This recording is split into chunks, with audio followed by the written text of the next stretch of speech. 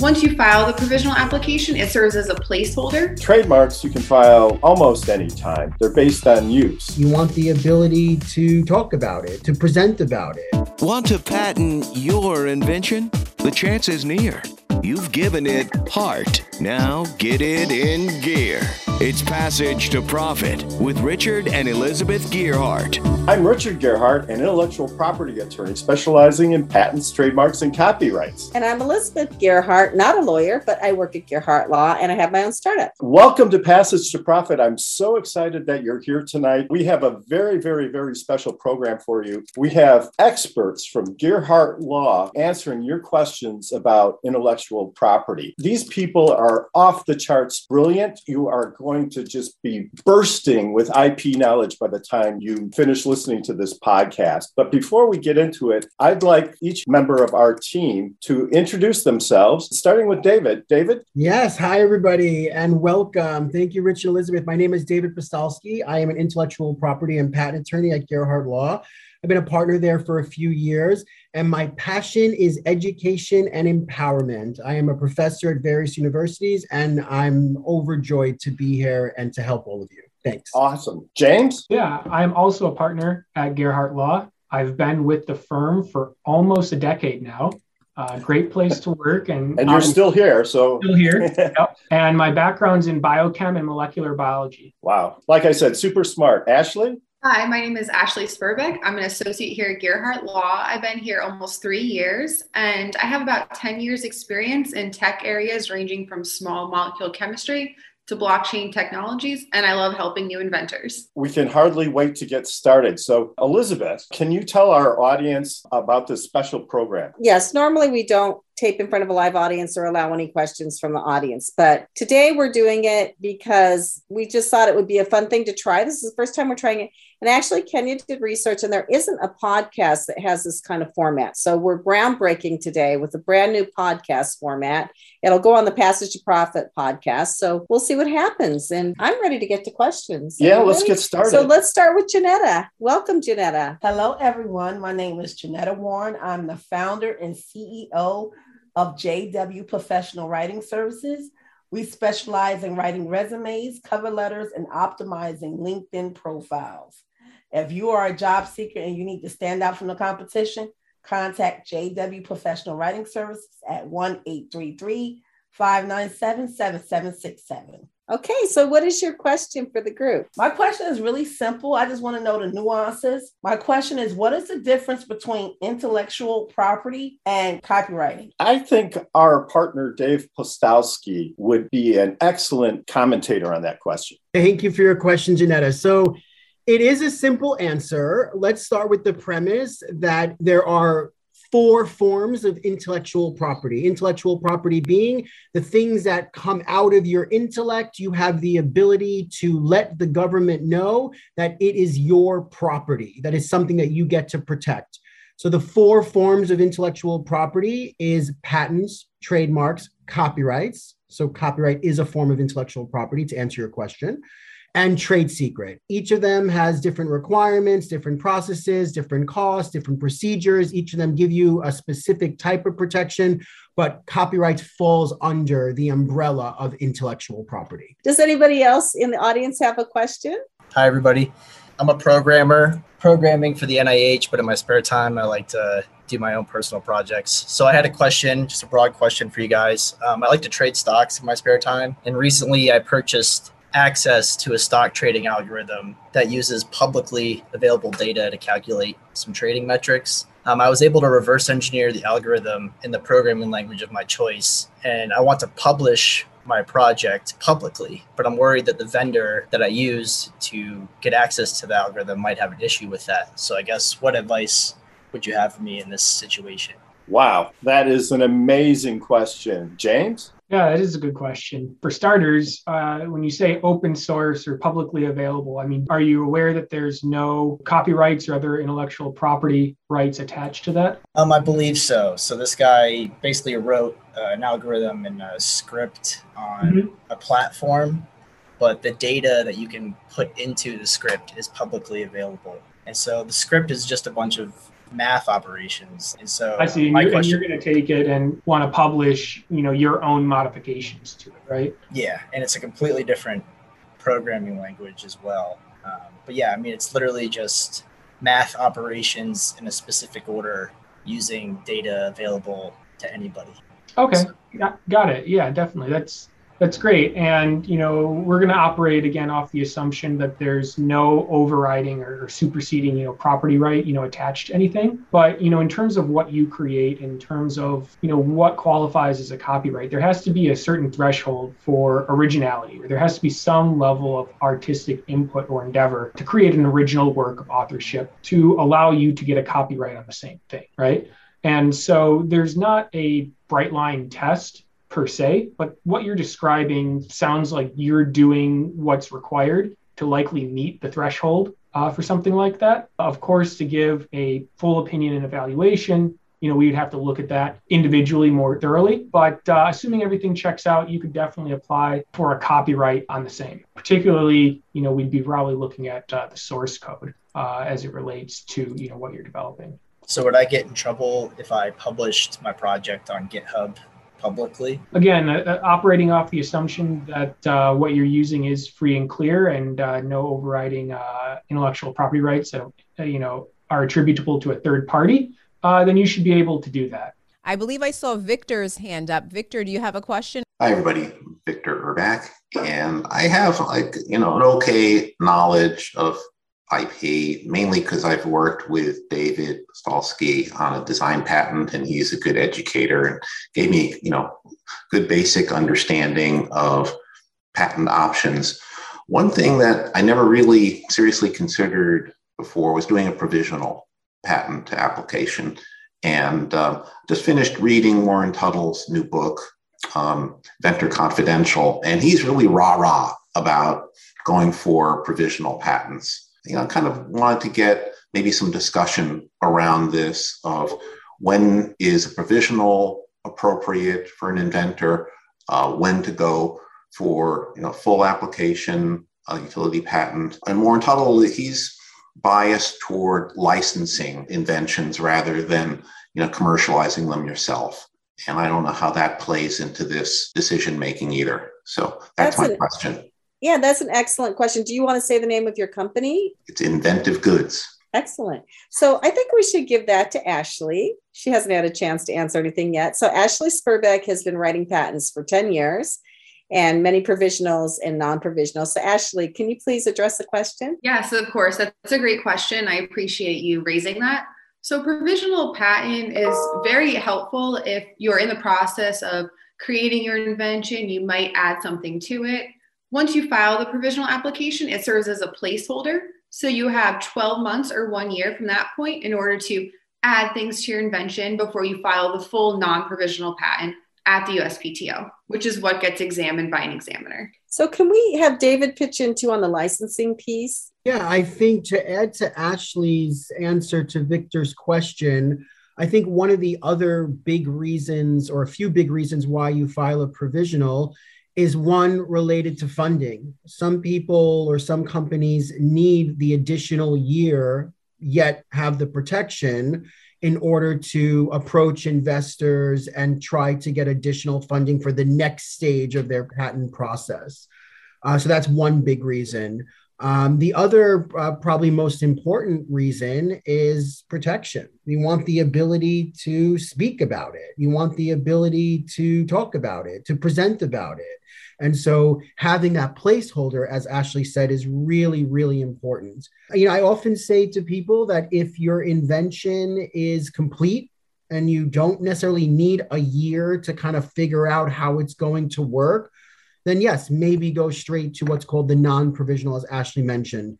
But for the other reasons we just mentioned, sometimes even if your invention is complete, but you want to raise money and you want to talk about it publicly or whatever you want to do, even filing the provisional at that stage is probably a good strategy as well. I wanted to go to Richard for a minute and see if he had any success stories from our clients who have maybe tried to go straight to licensing rather than develop the project themselves, as Victor mentioned? We have lots of examples of clients that have successfully concluded license agreements. In the area of consumer products, I won't go into any detail about names, but we've certainly had many toys, for example, successfully licensed. We've had pharmaceuticals successfully licensed, and it really works best when you're trying to license a consumer product if you have a prototype, because the person who is taking the license or the company that's taking the license is taking a little bit of a risk by taking your product on. And when you're trying to license your product, you're competing with other people who are also trying to license their product. So having a prototype is really important. That way, a prospective license taker can see it, understand how it works, and get an impression of what it's like to really have this product. And that makes a big difference in moving the process forward. I think that if you're going to pursue a license, trying to license a consumer product, you should have a prototype, which is like a first design of the product, so that the people you're trying to license to can completely understand it. Wendy Scher had sent in a question, so maybe I'll read Wendy's question for her. So her question was, how can I go from a very small beginning in my home to test my concept and patent it? And that is a very big question, actually, with a lot of parts. So why don't we start with James? Yeah, it is a big question, as you said, Elizabeth, and it almost touches on Victor's question, a little bit, and what David said around, funding and how best to proceed with, a provisional and what you need to do. The short of it is, we could say definitively what you need to do, to take a business from your garage, all the way to the stratosphere. I'd be a very wealthy man, right? If I had the crystal ball to be able to predict that. The fact of the matter is, every case is going to be a little unique, right? And you have to decide what type of technology you have and how you're going to then capitalize on that technology. Are you going to be seeking investors, right? Do you need strategic partners or relationships? Perhaps if you're referring to testing, maybe with a university or a laboratory. Do you need to seek, I believe I said, outside investment? Do you need to pursue intellectual property rights before you approach a third party? Or are you just going to bootstrap it, yourself right from the ground? The question is oftentimes for individual inventors, is that feasible, right? Is it feasible to work out of your garage and do that sort of thing? And it ultimately, in my opinion, many of times depends on the product and the technology that you're dealing with. Oftentimes, consumer products can be produced, right? We have clients who will produce or have manufactured products in China, for example. They'll set up their own distribution. They'll bring it into the country, they'll get it around, and it's a great success for them. And they're able to scale from there on out, depending on your capabilities and needs. Like I said, maybe a university or research lab is really going to have the equipment that you're going to need. And that may not be, one, viable for home use, or two, may violate some zoning laws or other issues. So you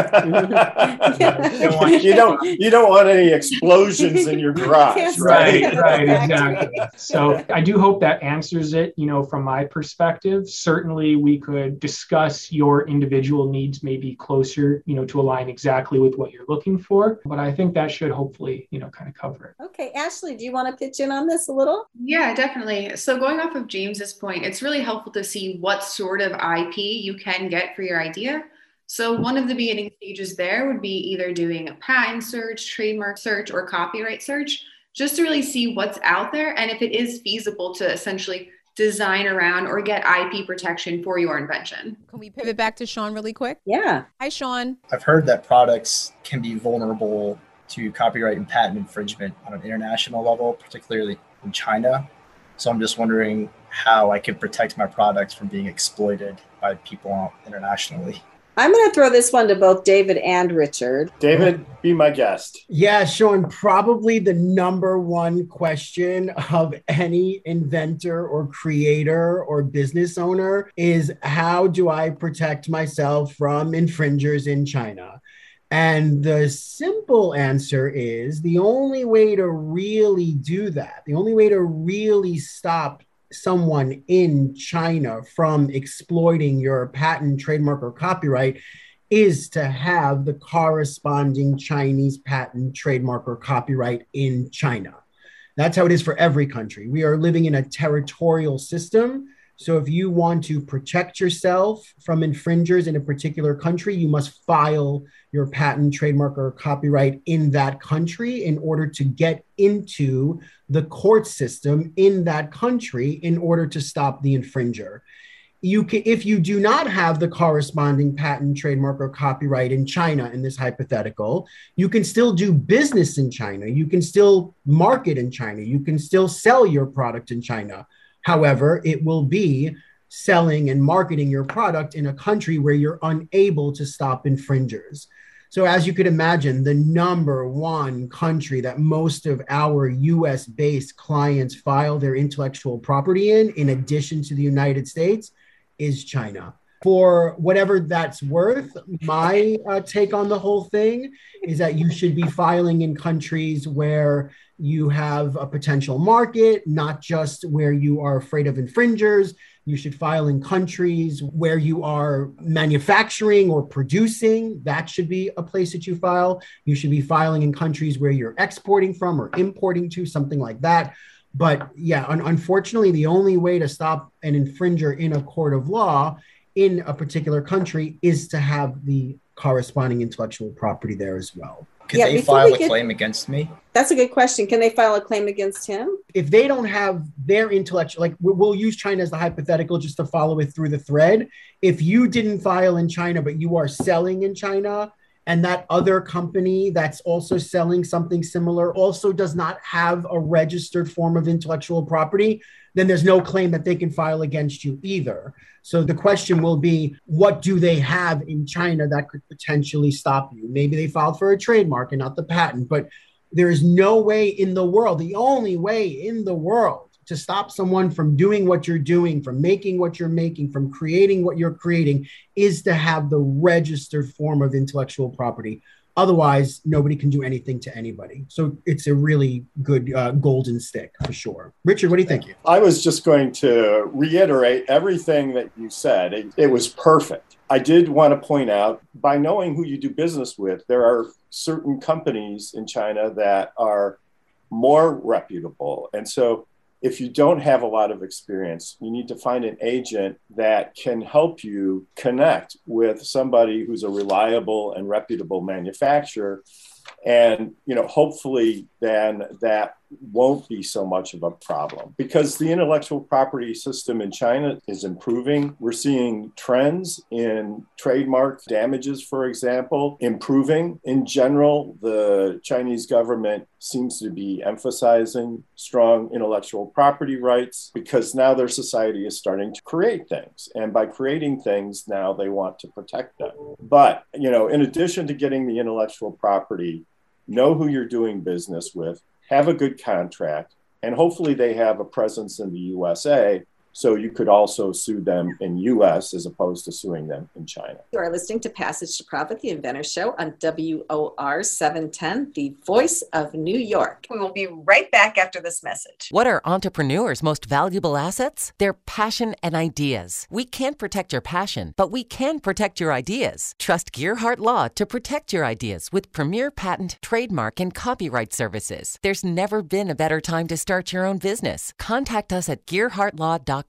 At Gearhart Law, we have years of experience protecting entrepreneurs' ideas and brands using patent, trademark, and copyright protection. So if you have a new consumer product, a new software application that you're planning to build or sell, or a brand or company name that you want to protect, contact the experts at Gearhart Law, www.gearhartlaw.com. Don't let the wrong protection strategy ruin your business. All of our attorneys are passionate about protection and are licensed and qualified to represent you before the United States Patent and Trademark Office. Don't start your project without calling us first. Contact Gearhart Law on the web at GearhartLaw.com. At Gearhart Law, we believe the most successful companies all have one thing in common. They start with a solid foundation first. Gearhart Law has years of experience protecting entrepreneurs' ideas and brands using patent, trademark, and copyright protection. So if you have a new consumer product, a new software application that you're planning trying to build or sell, or a brand or company name that you want to protect, contact the experts at www.gearhartlaw.com. Our professionals will create a custom strategy designed to fit your needs and your budget. All of our attorneys are passionate about protection, licensed and qualified to represent you before the United States Patent and Trademark Office. Don't start your project without calling us first. Visit GearhartLaw.com. Together, we can change the world. Visit GearHartLaw.com. This ad has been read by a non-attorney spokesperson. Now back to Passage to Profit. Once again, Richard and Elizabeth Gearhart. We had a question submitted to us over email from Maria Casabona, who is an investor in the Northern New Jersey entrepreneurial system. And he said, filing an international patent like a PCT implies that the patent is granted. It is my understanding that a PCT filing provides additional time to apply to each country of interest. So I think we need to unwrap that a little bit. James? There is no such thing as like an international patent, or simply by filing a PCT application, you don't have any patent rights conferred onto you. What the PCT does do is give you a delayed decision-making time to decide what countries you do need patent protection in. And when you file in those countries within a prescribed time frame, typically within at least 18 months of the filing of the PCT application, you're able to take advantage of that filing date from the initial PCT filing. What ends up happening is, let's say, for example, you file a PCT application, but then decide you need to file in Canada, Mexico, China, and Japan. In order to get patent rights in those countries, you need to file a targeted application in each one of those countries, which means you have to pay the fees for each country. You may have to get a translation of the application. Every country is going to be a little different and have its own fees and quirks in the process. And, in some, that's what you're going to need to do, from the PCT stage in order to ensure that you get patent rights conferred onto you after the filing of the PCT application. David does a lot of our international work. So I'm going to ask David, first of all, could you say what the initials PCT stand for? And then Mario had said filing an international patent like a PCT implies the patent is granted. Could you address both of those points, please? Yeah, so just a 30,000-foot view, the PCT stands for the Patent Cooperation Treaty. And it was a treaty signed in 1970, and it was signed by about 154 countries, where each of those countries would agree to abide by the same legal requirements needed in order to get a patent. And that's often referred to as an international patent application. But to Mario's first point, just because you file an international patent application does not mean that you have a granted patent. To expand on what James says, you must actually file in one of those 154 countries, get examined in one of those countries, and then achieve a grant in those countries. I think Mario must have read that on Facebook, right? Yeah. So it's on the internet, it's true. Yeah, I mean, for sure, there's a lot of misnomers about like, oh, there's global patents and I just have to file a PCT and I have protection in every single country in the world. I got a global patent. That's what they wanted. And none of the individual countries wanted that. It just never panned out. So. Yeah, and it makes sense because every patent office in the world, including the United States, is self-funded, right? So every patent office has to charge its own fees. Everybody has a sense of pride. Every country has a sense of pride in, examining the patent for what it's worth. And so it is. And there's different standards too. I mean, they all have their own different rules and they don't want to let go of them. So probably not a global patent in our lifetime. Maybe we should move on to Teresa Davis, who's a Gearhart Law client. I love your products. I hope that you can introduce your company and tell us what your product is and then ask your question, Teresa. Thank you so much. My name is Teresa Davis. I am the founder and inventor of Cover Me Clean, LLC. What we do is car seat covers, child car seat covers, as well as covers of any sort. Also tray covers for like airplanes and hospital trays or any type of tray you want to use it for. Now, my question was that the agent portion of it. So thank you all, Gearharts. Lord, thank you. I was granted my patent for China. Yay! That's awesome. I'm excited about that. So my question is I heard you say that you need to find an agent or someone who is familiar with that location in order to start manufacturing or things of that nature. We happen to know somebody who does that. I think Teresa knows that same person too. The wonderful Lisa Ascalise, who we all know and love. Yes, but it is hard to find an agent you can trust, Teresa. I mean, I don't want to jump in and answer because I'm not on the panel, but here I am. But if you didn't know somebody who knew an agent that you could know and trust, how would you find an agent you could know and trust? I think the best way to answer that question is to look around. I mean, we've always relied on Lisa, and she's been flawless. People that have done manufacturing in China, if they have an agent and they're happy with that agent, then you could probably get a referral from them. So we have a couple of different people that we can recommend, but if you want to try it on your own, you could definitely ask them. And we also have clients that have manufactured in China, and we'd be happy to make inquiries for you that way too, because it's so far away. It's a different language. It's a different world. It's in some ways, it's still the Wild West out there. So you really want to make sure that you're working with somebody good. We had a client who used the wrong agent, and she had a game made in China. All of the product came back totally wrong. And she still, after 15 years, has a container load of this product sitting somewhere because it's just unsellable. So if you don't take the time to pick the right people, sometimes they'll send samples and you'll approve the samples, and then what gets made is different from the samples. You really got to have somebody in there who knows what they're doing. You're listening to Passage to Profit, the Inventor Show on WOR 710, the voice of New York. And we'll be back with more Passage to Profit right after this. Hi, I'm Lisa Ascalise, the inventress, founder, CEO, and president of Inventing A to Z. I've been inventing products for over 38 years. Hundreds of products later and dozens of patents. I help people develop products and put them on the market from concept to fruition. I bring them to some of the top shopping networks in the world: QVC, HSN, eVine Live, and retail stores. Have you ever said to yourself, someone should invent that thing? Well, I say, why not? Make it you. If you want to know how to develop a product from concept to fruition the right way, contact me, Lisa Ascalise, the inventress. Go to inventingatoz.com, inventingatoz.com. Email me, lisa@inventingatoz.com. Treat yourself to a day chock full of networking, education, music, shopping, and fun. Go to my website, inventingatoz.com.